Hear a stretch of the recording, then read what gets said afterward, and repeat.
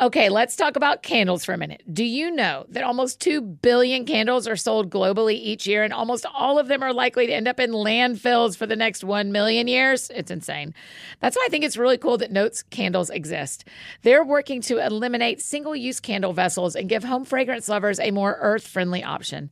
Notes has created a refillable candle system that allows you to use your candle vessel over and over again. It is super easy. The candles are made with fragranced wax beads, so all you do is place the wick in your reusable Notes jar and fill it up with the wax beads and enjoy your fragrance for up to 36 hours. The Santal and Atlas cedar scent is like this woodsy, calming smell. It's so nice. And they have oat milk and balsam berry, vanilla and pepperwood, pistachio and rosewater, and a total of 13 really great options to choose from. Be a responsible consumer while not giving up high-quality home fragrance by making the switch to Notes. You can build your custom starter kit right now at notescandle.com/thatsoundsfun. Right now, Notes is giving our friends 15% off and free shipping when you buy a Notes starter kit using the code ThatSoundsFun. Just use that code ThatSoundsFun when you're placing your order. That's That Sounds Fun at notescandle.com/thatsoundsfun.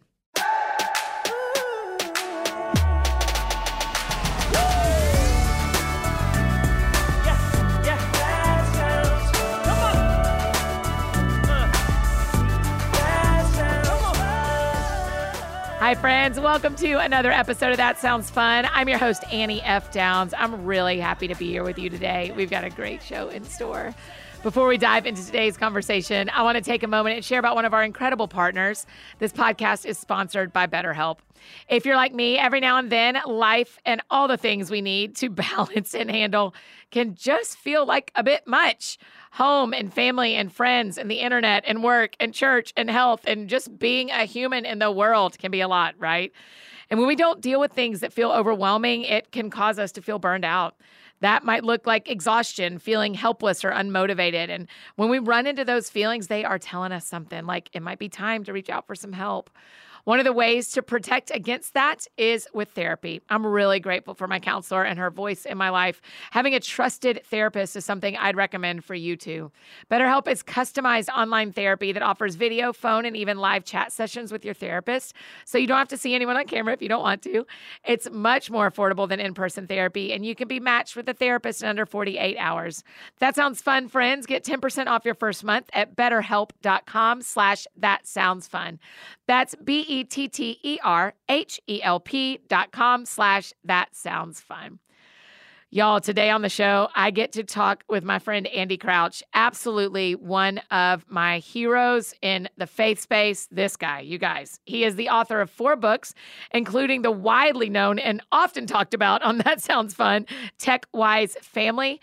He's also a partner for theology and culture at Praxis, which is an organization that works as a creative engine for redemptive entrepreneurship. I am a huge fan of Praxis and the work they do. For more than 10 years, Crouch was a producer and then executive editor at Christianity Today, and he is a deep well of thoughtful wisdom and is one of the most brilliant thinkers I know. His new book, The Life We're Looking For, Reclaiming Relationship in a Technological World, is an absolute game changer. That is the only kind of book he knows how to write, you guys. His work is so helpful in the gray areas we may find ourselves in with boundaries and technology. So I am really grateful he's here to speak into our lives with that today. So here's my conversation with Andy Crouch. Andy Crouch, welcome to That Sounds Fun. Thank you. This does sound fun. Okay, good. I hope so. I first owe you a public apology that you haven't been on yet. I'm so sorry. We are such TechWise family people around here and all your work that I can't believe you haven't been here yet. But thank you for joining today. It's a pleasure. Okay. The life we're looking for. We're just going to jump in. Yes, please. Because what our friends on the other side probably know you for is TechWise Family Ideas and really where faith and culture meet. How'd you get to this? How'd you get to falling in love with, maybe, or at least feeling called to where tech and culture and our faith are colliding?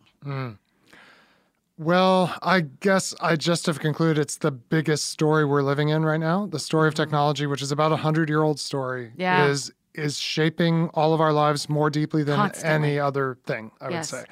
So if you're going to think about culture, if you're going to think about faith, if you're going to think about thriving as a human being, you're going to have to figure out what's the place of technology in this.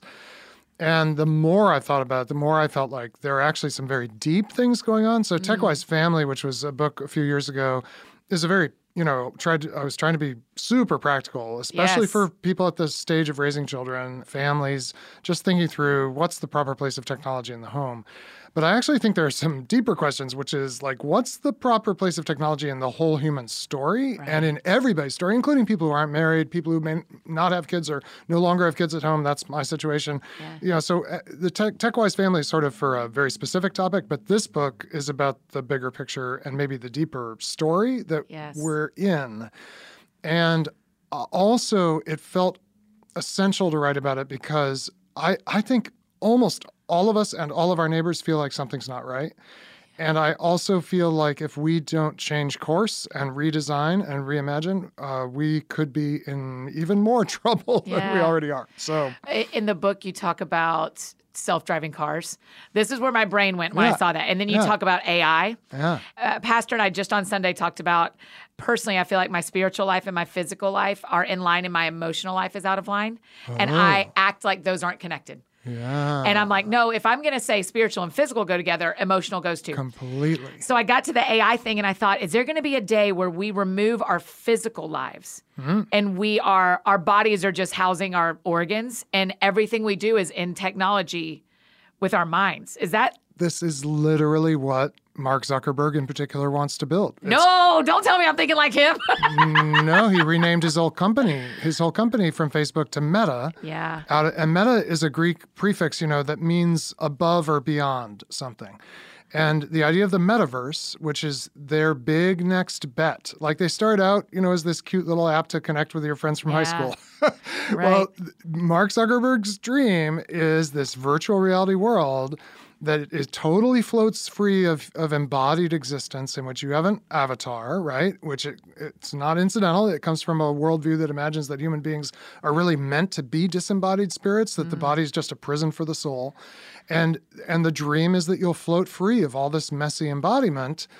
And that's where he wants to take us. Do we want to go? Right? I think it's a problem. Yeah. I think it's a very, very deeply... It's so ironic. A friend of mine pointed this out. Here's one of the richest people in the world. He can have any experience he wants. He can live anywhere in the world he wants.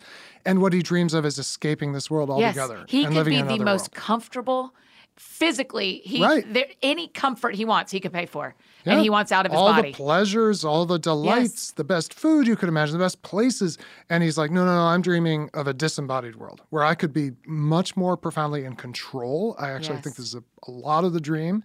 Is when I'm in the real world of body, soul, emotion, mind, I often feel small and out of control. But if I could go into a world where I'd be large and in charge, that would be better, even if it means giving up this whole creation. And that's kind of what part of the logic is of what's driving our current technological development. Have you watched Severance yet on Apple Plus? No, I have not. Have people told you about it? No, all I have seen is like little Twitter ads for it. So I honestly know very little about it. They put a chip in your brain that separates your work life from your personal life. Oh, okay. So what happens at work, your personal life does not know about. They call it an innie and an outie, which is terrible language, but your personal life does not know what you do at work, and your work life does not know your personal life. That sounds fun. Right. Sorry. Well, it's the same. No, I love it. I say it on accident all the time. It even watching the show it has me in these conversations with other friends who've watched it of what is the technology doing to our work lives and our personal lives. Wow. Because your job and my job, I can be doing my job sitting on my couch tonight at 10 p.m. if I'm on Instagram. Or I could be not working right now if I'm just taking a nap in my office. Yeah. It strikes me that it's such an interesting word, severance. It has sever in there. Yes. And I think part of what this both reflects a kind of dissociation that's happening in our lives. It's weird because in some ways, as you say, it's all kind of melding together. But I think we don't feel like our lives tell a sort of consistent story. I think we feel like we're living kind of multiple personalities, multiple stories. We're stretched very thin. And so we kind of dream of severing one part from the other rather than dreaming of a life that's back integrated, whole, connected, not in a hurry to be somewhere else when I'm here. But that's a very distant dream for a lot of us right now. Right.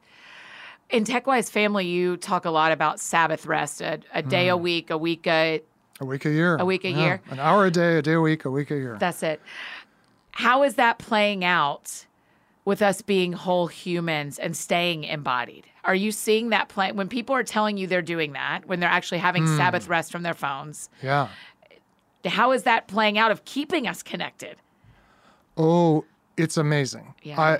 I consistently am amazed at what just 1 day a week can do. Yes. And 1 hour a day. And actually, I mean, maybe the most encouraging example is our two kids. So Catherine and I have two young adult children, Timothy and Amy. Amy wrote a book, a follow-up to TechWise Family called My TechWise Life. It's her own story of kind of growing up and making choices in a world of devices. And maybe what Amy says is the thing she is most grateful she took from our family, aside from her faith, generally, is specifically the practice of Sabbath. So she went off to college, went off to this kind of super competitive college. Yeah.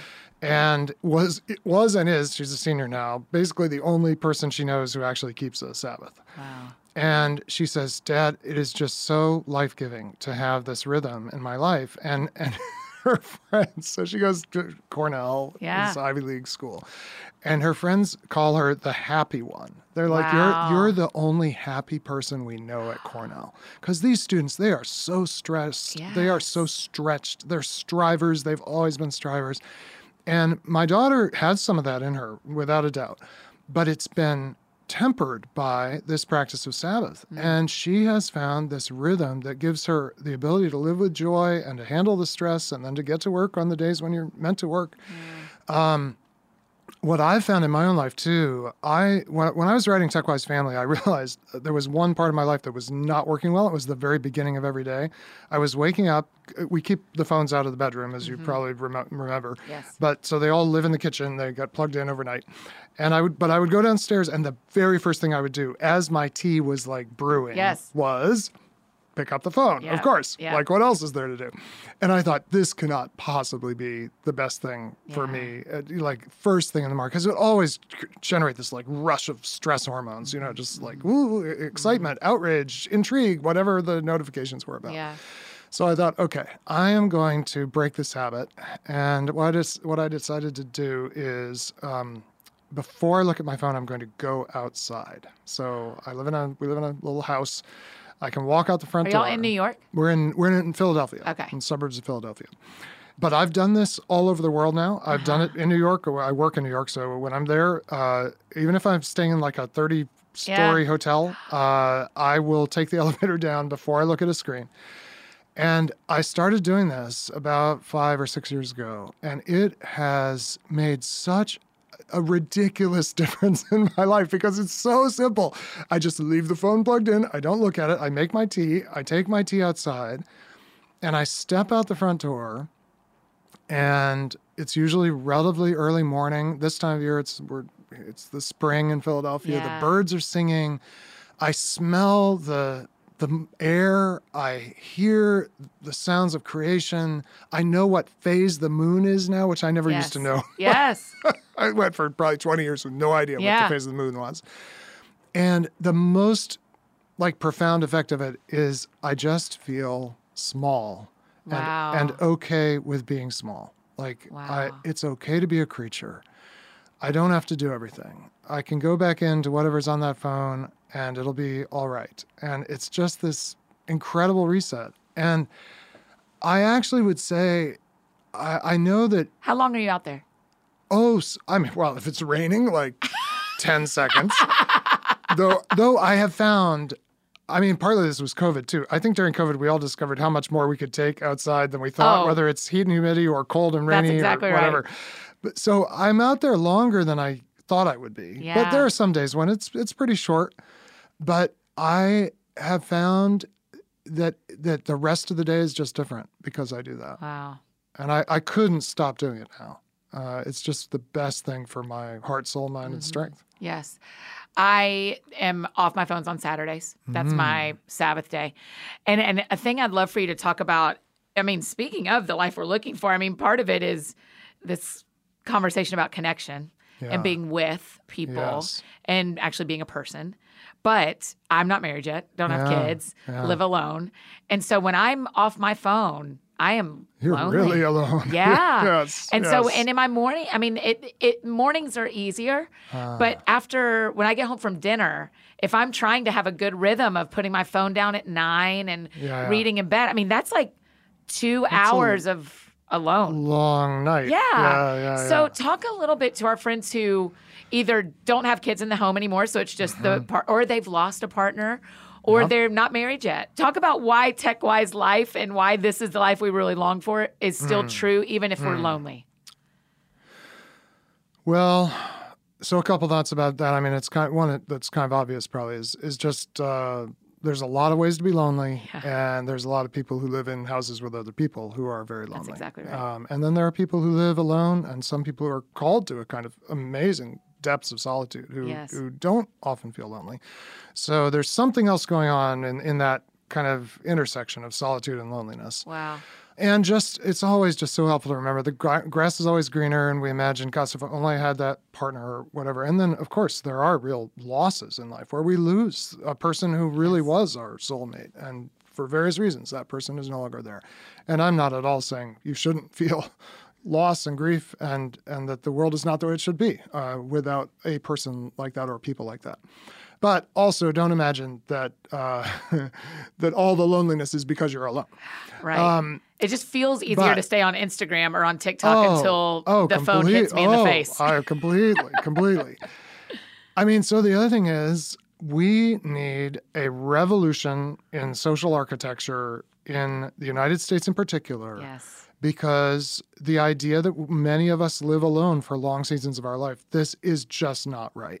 Now, I'm not necessarily saying you shouldn't have your own place. Sometimes that's appropriate. But here's one way I thought about it recently. I actually think a good index of relational health for everybody, no matter what your living situation is how many people who don't live with you have the key to your house. Wow. What would be the answer for you? Well, I have a code on my door. Yeah. And so I bet 5 people have that code.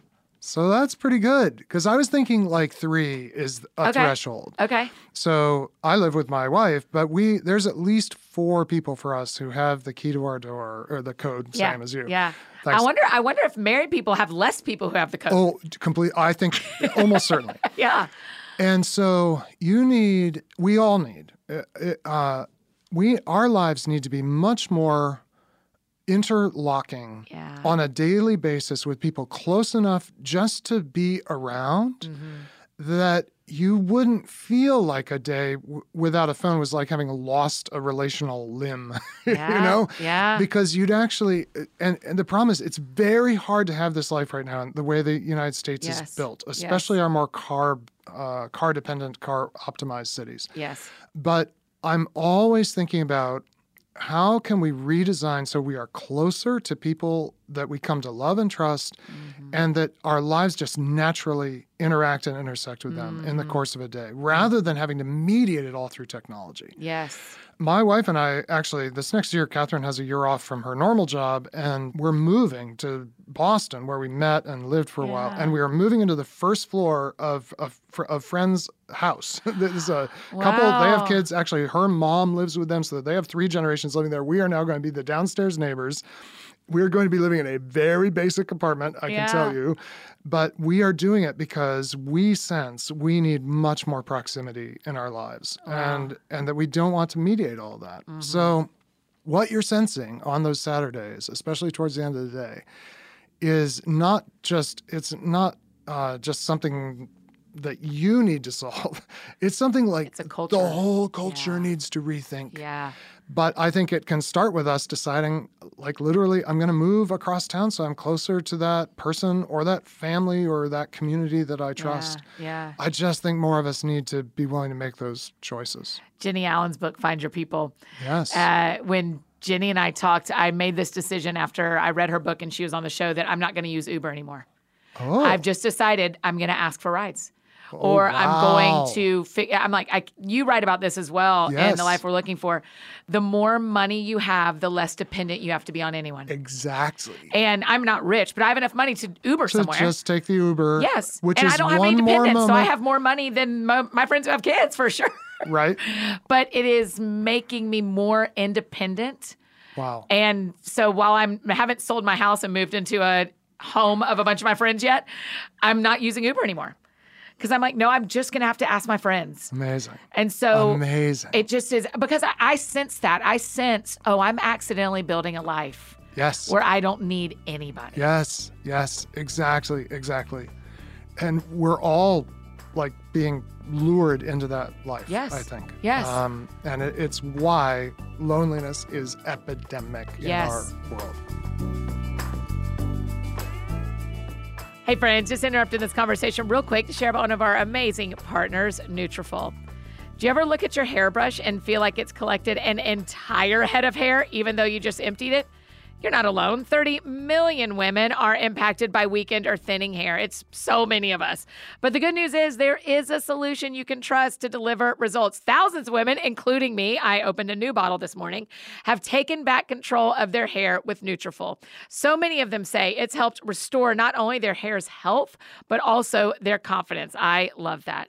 Nutrafol offers 2 targeted formulas for women that are clinically shown to improve hair growth and thickness with less shedding through all stages of life. Nutrafol supports healthy hair growth from within by targeting the 5 root causes of thinning: stress, yes; hormones, yes; environment, yes; nutrition, yes; and metabolism, yes. Okay, we all deal with all these things, right? In a clinical study, 86% of women reported improved hair growth after 6 months. More than 1,500 top doctors recommend Nutrafol as an effective and high-quality solution for healthier hair. And as the powerful ingredients bring your body back into balance, you can also notice improvements to your overall well-being. Things like more restful sleep and less stress and better skin and nails. Yes, please.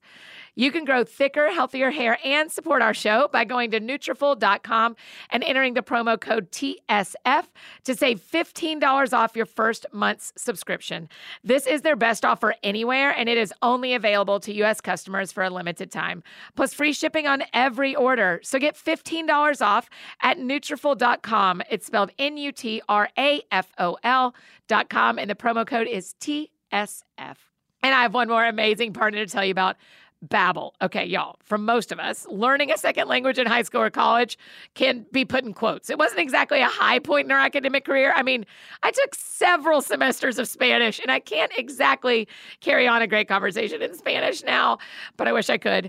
But thanks to Babbel, the language learning app that's sold more than 10 million subscriptions, there's an addictively fun and easy way to learn a new language. Whether you'll be traveling abroad, or maybe you're looking to connect in a deeper way with family, or perhaps you've just got some free time and want to do some good mental exercising, Babbel teaches bite-sized language lessons that you'll actually use in the real world.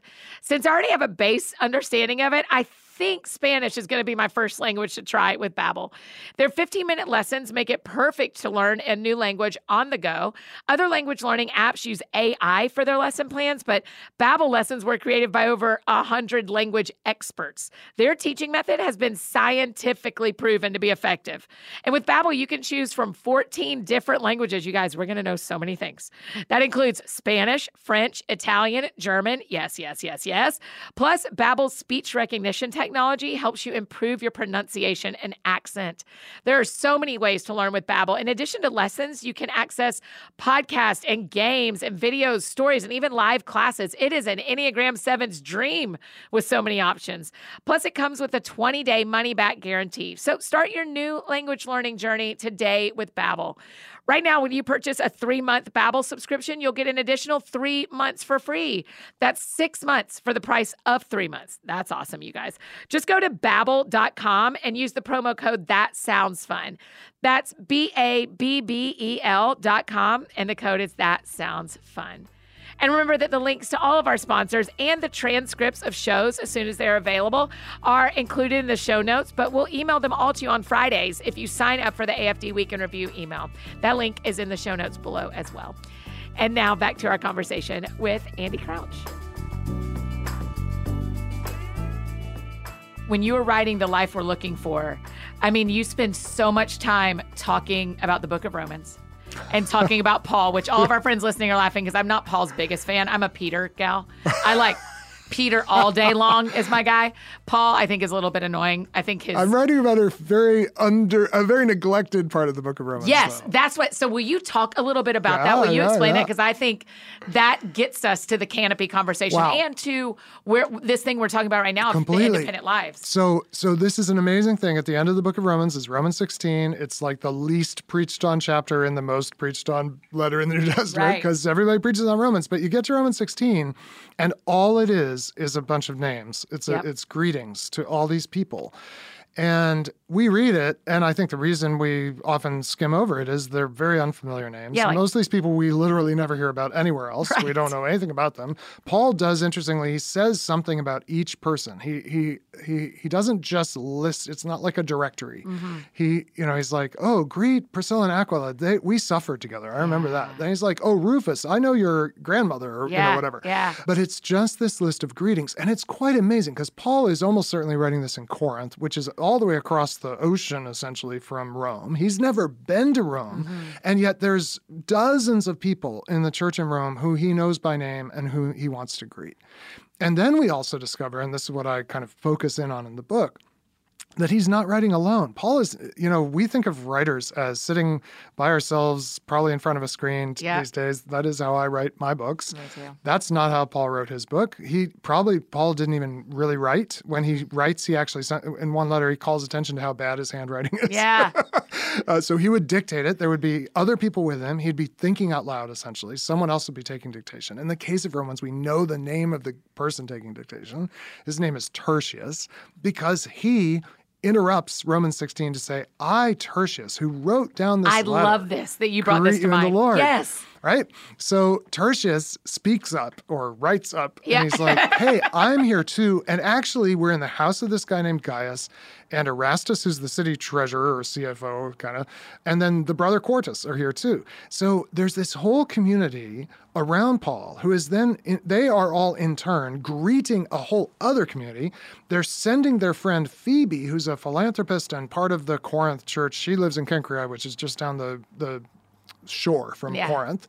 She's going to carry the letter that first Christians never sent disembodied communication. They always sent a letter with a person. Wow. So also with money. They never sent a check. Like Paul collects money for the church in Jerusalem because the church in Jerusalem is really suffering. And he wants to carry it himself. When they sent money, they sent it with a friend. Yes. And just like your sort of Uber practice of saying, I'm no longer going to do this disembodied life where I just procure the goods and services I need. Mm-hmm. I'm going to rely on friends to do whatever I do. I mean, that would be like the ultimate extension of that one thing with how you get around. That's how the first Christians lived. They just lived this interdependent, sort of intersecting lives, and such that when Paul is writing this letter, he already knows, in a city he's never visited, he already knows dozens of people who he wants to greet by name. He's so deeply woven into a web of relationship. And so are people like Tertius, who may well be a slave. He's certainly very low class. Like he doesn't have a lot of status or standing. And in even society. His name, you said in the book, it means he's the third in a chain. 3. Yes. I was like, oh my gosh, his own name says I'm not first. Exactly. Yeah. It's like, oh yeah, baby number 3. Yeah. And then the guy he says is with him is the brother Quartus, which means number 4. Yeah.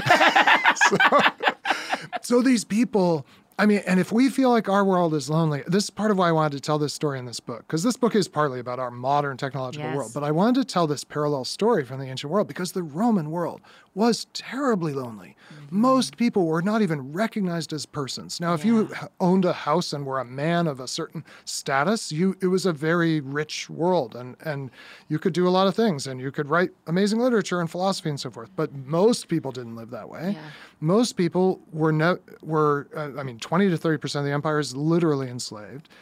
And you lived in this pretty urbanized world of competition and just relentless hustle where almost never did you feel like you were just known and loved. Yeah. And then in the midst of that world, which also in its own way was a very technological world. Yes, I love how you write about, like, they were advancing very fast. Exactly. They had amazing engineering. They had this explosion of money, kind of like our world has had.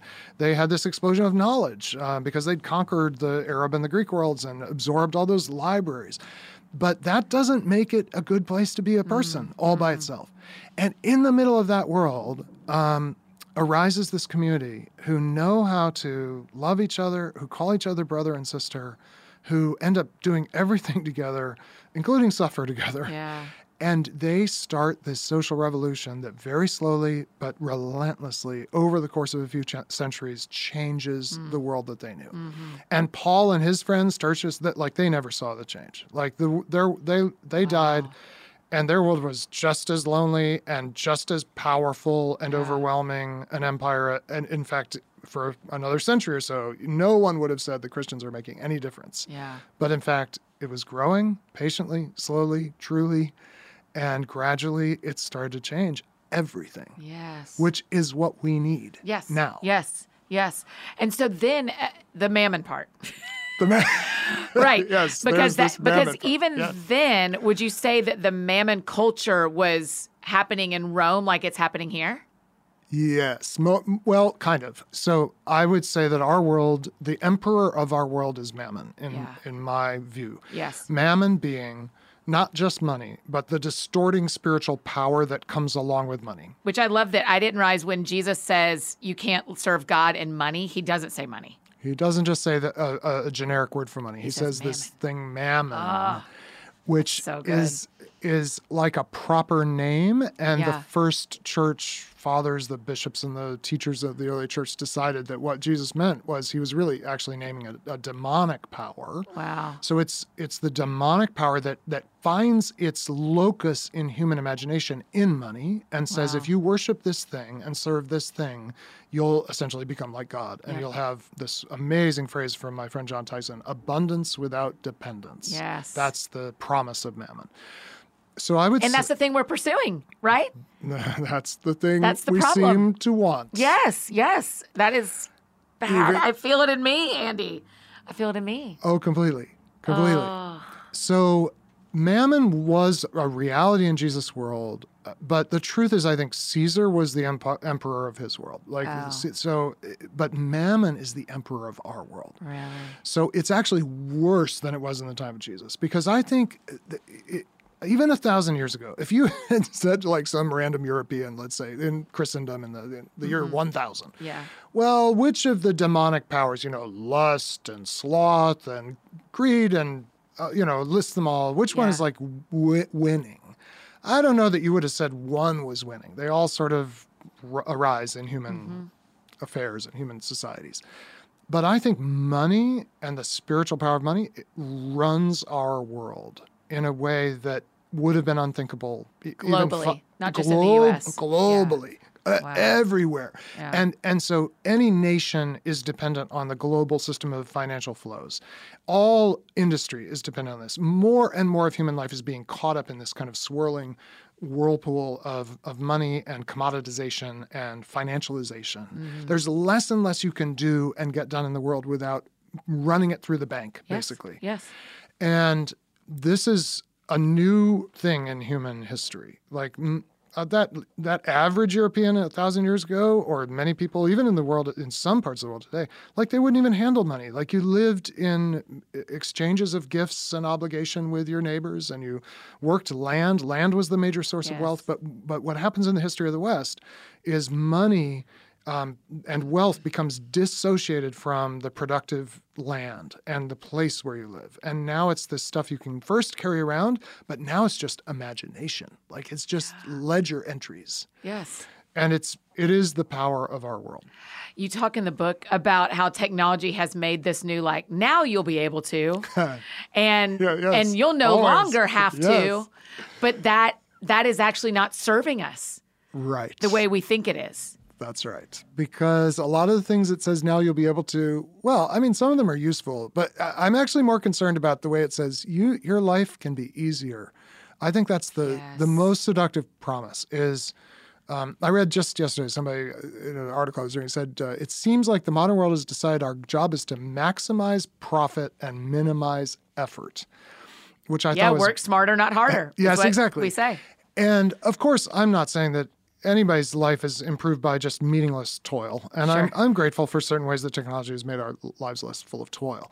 But when, along with that, we start to dream, what would really be good is if my life were easy. That is... I actually think it's a demonic whisper. Yeah. Like, wouldn't you like your life to be easier? Mm-hmm, mm-hmm. No, you wouldn't. You will not like an easier life. Yes. You will be less satisfied with an easier life. And that's so hard to believe when you're dreaming of an easier life. Yes. Will you talk about charmed versus blessed? Yeah.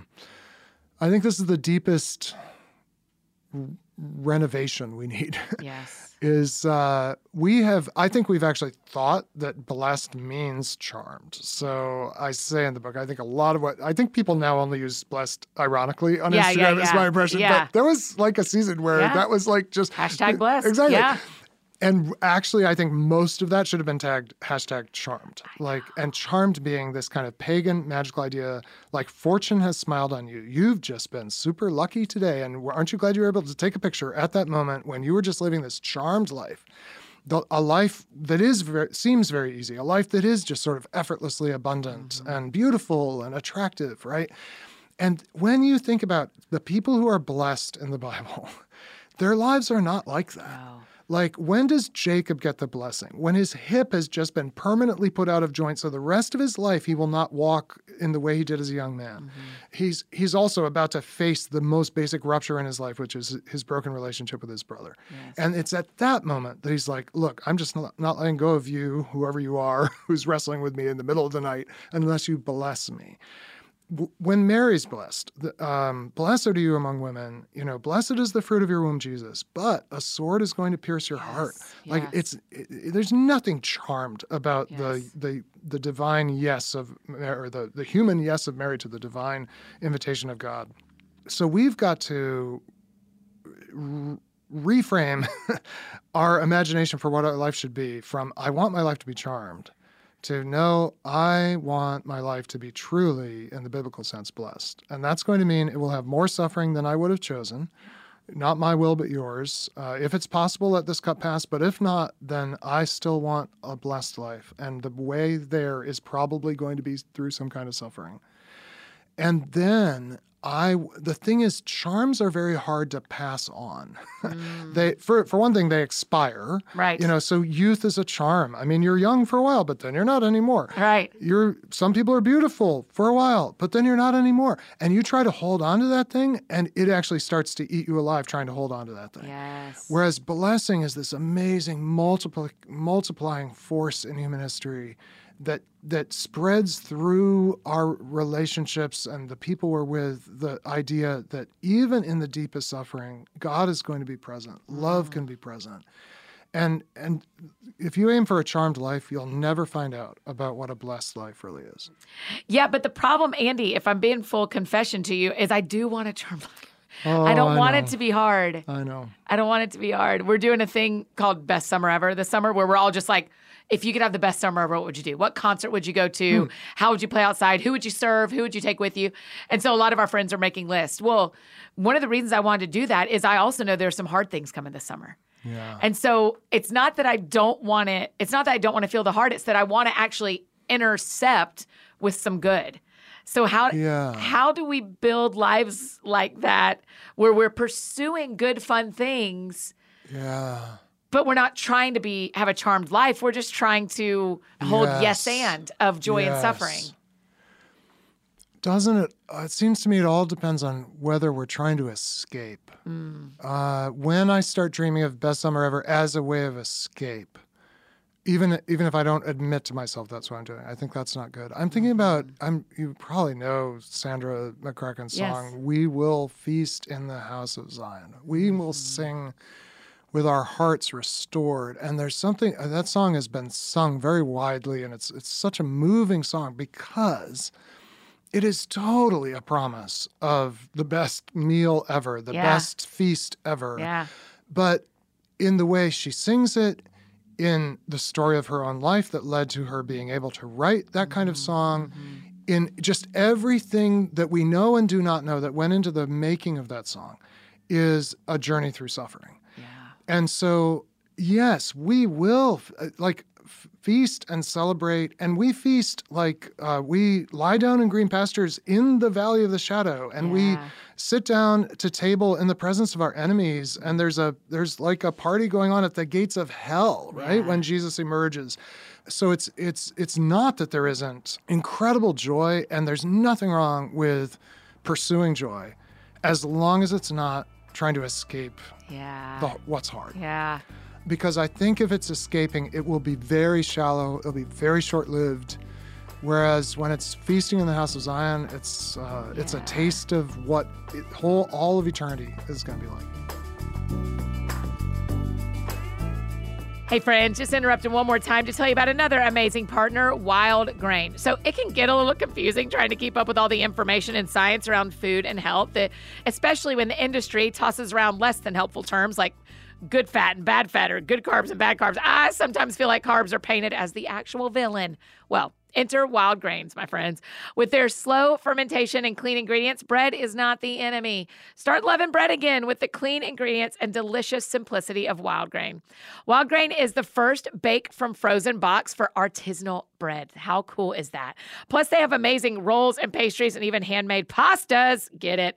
Wild Grain uses only clean ingredients such as unbleached and non-GMO flour, and utilizes a slow sourdough fermentation process that's better for you and tastes better than anything you can find in the grocery store.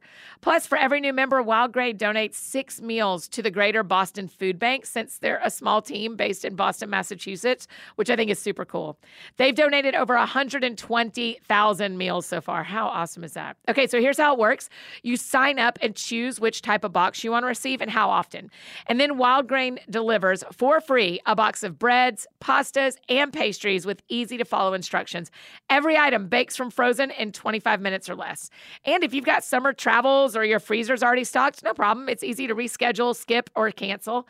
Are you hungry yet? Okay, so for a limited time, you can get $30 off the first box, plus free croissants. Y'all, the croissants are to die for in every box when you go to wildgrain.com/thatsoundsfun to start your subscription. You heard me. Free croissants in every box and $30 off your first box when you go to wildgrain.com/thatsoundsfun. That's wildgrain.com/thatsoundsfun, or you can use the promo code thatsoundsfun at checkout. And I've got one last amazing partner to tell you about, Indeed. Hiring can be a big challenge, right? I mean, who you invite into your work with you matters so much, but you're up for the challenge, right? You are. You just need a hiring partner that can help you rise to that challenge. You need Indeed. Indeed is the hiring platform where you can attract, interview, and hire all in one place. Instead of spending hours on multiple job sites searching for candidates with the right skills, Indeed's a powerful hiring partner that can help you do it all. Find great talent faster through time-saving tools like Indeed Instant Match, assessments, and virtual interviews. One of the things I love about Indeed is how they have saved us time. It's not like we've got time to waste. Neither do you. Indeed does the hard work for you. When you pay to post a job, Instant Match shows you candidates whose resumes on Indeed fit your description immediately after you post, so you can hire faster. Even better, Indeed's the only job site where you only pay for applications that meet your must-have requirements. The right candidate is doing everything they can to find you. And if you use Indeed, you can be sure you're doing everything you can to find them too. In the last minute, we've been chatting. Okay, in the last 1 minute, 16 hires were made on Indeed, according to Indeed data worldwide. That's impressive. Your crucial hire could be next. Sign up for Indeed right now and get a $75 credit towards your first sponsored job. Plus, earn up to $500 extra in sponsored job credits with Indeed's virtual interviews. Visit Indeed.com/soundsfun to learn more. Claim your credits at Indeed.com/soundsfun. Indeed.com/soundsfun. Terms and conditions apply. If you need to hire, you need Indeed. And now back to finish up our conversation with Andy Crouch. my worry with my Enneagram self, my personality, all the things is escapism is really easy for me. It's a real good solution in my brain. But that also, in a lot of ways, is bowing to mammon to me as well, right? Of going like, do I have enough money that I don't have to feel this thing? Yes. And do I have enough money that I can be independent of the pain and the people who cause the pain? Oh, my goodness. Right? Is that seem true? I mean, that last thing is very deep, right? Because that's the dream. I could just escape. I don't have to go back and face the lament of what was done, what was undone, neglect, whatever may be behind that. Mammon says, oh, you don't have to face that. But it actually means it stays with you in a very deep way. As opposed to, I mean, this is, it's interesting. I mean, this is Jacob's story, right? So Jacob has been completely estranged from his brother Esau because, in this case, mostly Jacob has been the aggressor, the cheater, the liar. It's caused their relationship to rupture. They've been apart for a long time. He learns that Esau is coming his way. And what does he do? He's like, well, I've got a lot of stuff. I'm going to send all my stuff to Esau. So he sends all these presents. It's this kind of crazy thing. He sends 40 goats. And he's like, and make sure you tell him 40 more goats are coming after these goats. He's trying to overwhelm the broken relationship with these just sort of ridiculously lavish kind of presents. And he's left then alone, having sent everything ahead, most of it in the form of these kind of appeasing gifts to his estranged brother. And it's then that the man comes. And the truth is, Jacob hasn't gotten out from under this thing at all. Like, it's all still there. Right. So, I think the worst.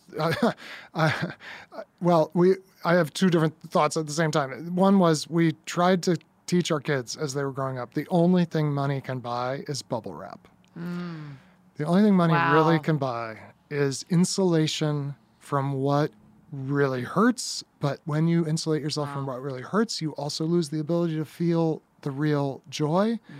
And you just end up like in this mummified, like wrapped in layers of protection from everything. And then you'll do anything, including really ridiculous, addictive things, to feel something. Yes.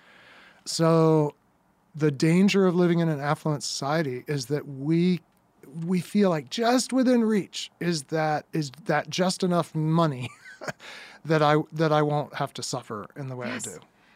Does every community feel that, or is that only affluent? Like, do lower income communities in third world countries think that too? This dream has insinuated itself all around our world. Sure. So the materially poor dream of it, the incredibly prosperous dream of it, but also in every place there are people who have been set free from it, and that's not their dream. Right. And that's true among the materially poor, and it's true among the very affluent, measured by financial wealth. But there are people, and it is amazing to meet people. In our community at Praxis, where we work with entrepreneurs, part of what happens when you're an entrepreneur is sometimes things go well, and you generate a lot of wealth because you generate a lot of value. And to meet people who are stewards, in a few cases that I know personally, hundreds of millions, if not $1 billion or so dollars, and to see a life that is free of that and free of the fear and the fantasy that mammon brings is quite an amazing, it's very humbling, actually. In a global technology opportunity like an Instagram or a TikTok or a Twitter would, to me, pass mammon around. That it doesn't matter what your home life is like. You can look at everyone in the world. Exactly. Yeah. Oh, and those platforms are all, let us never forget, they exist and are optimized entirely for advertisers. Yes. Their whole purpose is to insert between your friends doing their wonderful friend things some product that you need just a little bit more money to buy that will make you more like your friends when they're doing their Instagrammable things. Yes. And the whole thing is optimized for that. It is not optimized to help you pursue a flourishing, healthy life. Right. There's this great phrase from this theologian, Craig Gay, who's really shaped how I think about technology. He says that the thing we have to always keep in mind about technology is it has no interest and it is not built primarily to help you live an ordinary embodied human life. Ordinary embodied human life is just not what it's trying to do. Yeah. What technology is trying to do is advance mammon in the world, because ultimately this technology can only be deployed at scale when it's part of these massive financial cash flows. And, so TikTok just is rolling out just this week as we're recording the ability to track you across all these other websites, which for various reasons, they haven't turned on all that capability before on TikTok. Right. But now they are, and it's going to be this huge windfall for TikTok, huge windfall for their advertisers. Is that going to make TikTok a healthier place to be a human being? I mean, it's not a very healthy place for a lot of human beings already. But it's following the logic, not of what will make people genuinely more creative, genuinely more connected. None of that matters. It's what will make more money from this platform. Yes. And if we don't realize, like, you're being sold something every moment, and then you are being incentivized to create an image of yourself that says things are going great with mammon. In other words, right. Like when you're in that special place that maybe you were able to afford a trip to or a vacation in, which can be a wonderful thing, but you're like, oh, I need to Instagram this. Mm-hmm. Like, what is that mindset? That's not, let me share the blessing of my life with my friends. No, it's like, look at the charmed life. No, people will like this. Yes. Like, this will be a cool picture. Yes. And your index of what makes that a cool picture is it will fit into this mammon-driven stream of images really well. And it'll make people think that this makes us happy. Right. It's so gross. And it lives in me. It might as well be another arm on my body, Andy Crouch. That's the problem, is I fight. I mean, I think we are so taught to be strong and independent. And you cannot do that. You cannot be as independent as the world tells you to be if you don't chase after some of that stuff. Wow. But we're pursuing the wrong thing. That's the problem. It's not the right thing, but the only way you're as independent as celebrated is if you have enough money to be as independent as people want you to be. Whereas, and part of me thinks, well, but no, I certainly want everyone to be strong in the right way. But you think about Jesus, who had a bruised reed he will not break, right? Yeah. He had incredible flexibility, but incredible clarity of purpose. There was nothing unstrong about Jesus. That's right. But independent, no. Right? Because everything he did in deep dependence on his Father and in unnecessary dependence on human beings. Like, literally the women who unnecessary. provided for him. Yes. Peter, James, and John. He's like, hey, I'm going to go heal Jairus' daughter. Peter, James, and John, come along. It's not like they can help. Right. But they were dependent on each he other. wants them with him. Yeah. And he who of all people could have lived this, he could have been like, hey guys, just stand back. Let me go in there. I'm going to do the miracle. He's like, no, come. He goes up on the mountain of transfiguration, which I think is not, I mean, the disciples are like, whoa, this is the revelation of who this really is. But in context, I think what that is Jesus is anticipating that he's going to the cross, he's going to the grave. Luke tells us he's discussing with Moses and Elijah his departure. That means his death. Yeah. He's conscious of his death in the way that his disciples are not. And he's like, hey, I need to go meet with my friends, Moses and Elijah, who will actually understand what I'm going through. But I want you, my friends who don't even understand, to come and be part of it. Yes. It's just amazing. I'm going to read some of your writing to you. Can I do that? Just a couple of words about mammon. We are not wrestling with flesh and blood when we name and confront the power of mammon. Mammon hates the personal, the familial, the communal. Above all, when these foundational human realities step beyond the boundaries of tribe, kind, and kin and embrace the other as brother and sister. Mammon is happy for you to provide for your family, especially if in doing so, you train them up in the way of usefulness, efficiency, and ambition. But mammon becomes furious when you sacrifice for those who cannot benefit you. Include in your home those who do not belong to you, and care for those who will never care for you. I mean, that's it. That's the canopy thing. Will you talk about the canopy thing a little bit? Yeah.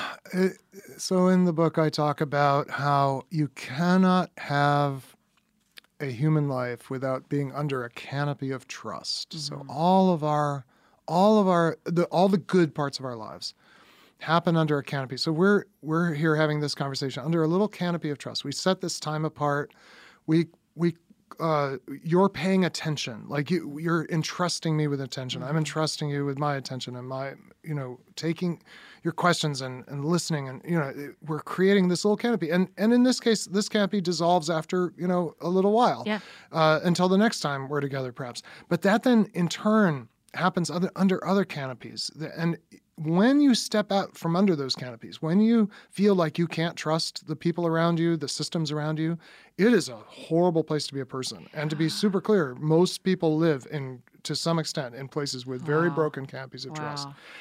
And Mammon would like to get rid of all those canopies and say, oh, you didn't need them ever. You just need me. You need them. Yep. And our vocation in the world, beginning with those closest to us, and I mean by that both maybe biologically closest, our closest neighbors, but then also our closest friends, anyone who is close to us, we've got to figure out, how do I tend and repair and mend and constantly remake this little canopy? And then how do we together make a bigger canopy that more people can shelter under? And how can those people make a bigger canopy? Because that's the only place human beings can flourish, is an environment of trust. Yes. And so many people, for so much of our lives, we live out from under the shelter of those and think, I'm on my own here, or maybe even strong and independent, like I was meant to be here. I don't need that. But in fact, we do. We absolutely do. Yes. We don't have time to dive into it, but I am excited for people to read it and read about building households versus families. Yeah. I think that's really important for our married friends and for our unmarried friends. Figuring out how to build households. How many people know how to get into your house? How many people, where you said, how many people know where you are right now? Yeah. And to me, the moments that I have the most like, oh gosh, what am I doing with my life, is if I'm on my social media or on my technology and I go, but nobody knows where I am. Yeah. None of my friends know that, whether I'm in my living room or my bedroom, or whether I'm in my car, or if And so I think that is really helpful. Okay, let's finish with this, and then we have one final question we always ask.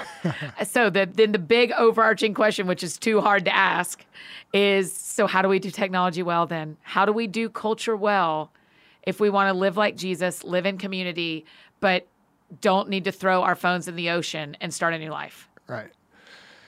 I mean, technology is good for all kinds of things. It's good for keeping us safe from meaningless risk. So I'm all for that. It's good actually for production and distribution of stuff. Like, this is going to go out over technology, and we've had a meaningful conversation. Other people get to hear it. That's great.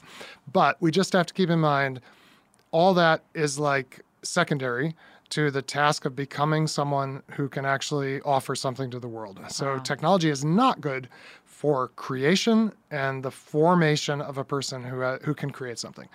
So we just have to essentially keep being a person, the main thing that we're after in the world. A person is a heart, soul, mind, strength complex designed for love.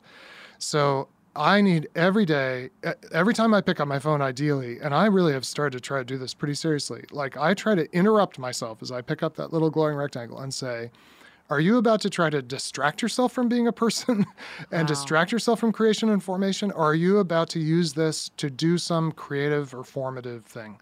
And if I'm not most of the time picking it up, in the book I call it using it as an instrument rather than using it as a device. Yes. I need to rebalance. And I need to build my life ultimately around things that will last when the technology and the magic of the technology stops working. Yeah.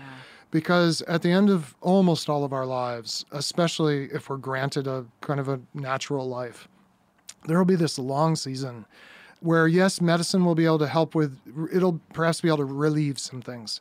But all the deepest work of your life, I assure you, you will not be trying to put it on Instagram. Yes. And you won't be able to benefit from Instagram. My own parents are in this season. They're in their 80s. They both have real challenges. I'm spending 5 or 6 days a month with them. And technology has so little to offer at that point. And by the grace of God, our family, as I was growing up, built in just enough like real love that we can be so deeply together now in all the vulnerability of what they're going through and what it's like for me to be their son. And the tech, it's a good thing we're not dependent on the technology, because it really can't help. Yeah. And it's a good thing we were formed when we could make choices earlier in our lives in the way we have been. Yeah. So all of us need to just sort of have the courage to say, what I want to build is a heart, soul, mind, strength life of love. And if the technology is not helping, and most of the time it's not, I'm going to leave it plugged in and go outside and be a creature and start growing in the way I was meant to grow. I'm going to join you in walking outside after tea. I'm a tea person too. Coffee. Can you imagine, Andy Crouch, me with coffee? The world does not need that. So I'm a tea in the morning person as well. Yes, indeed. That's a great idea. Okay. Is there anything we didn't say about the book that you want to make sure we say? Oh, this was plenty. I mean, thank you so much. Oh my gosh. Of course. Well, I am such a genuine fan of your work and feel like you're one of the voices that in our faith life can help us the most. Truly.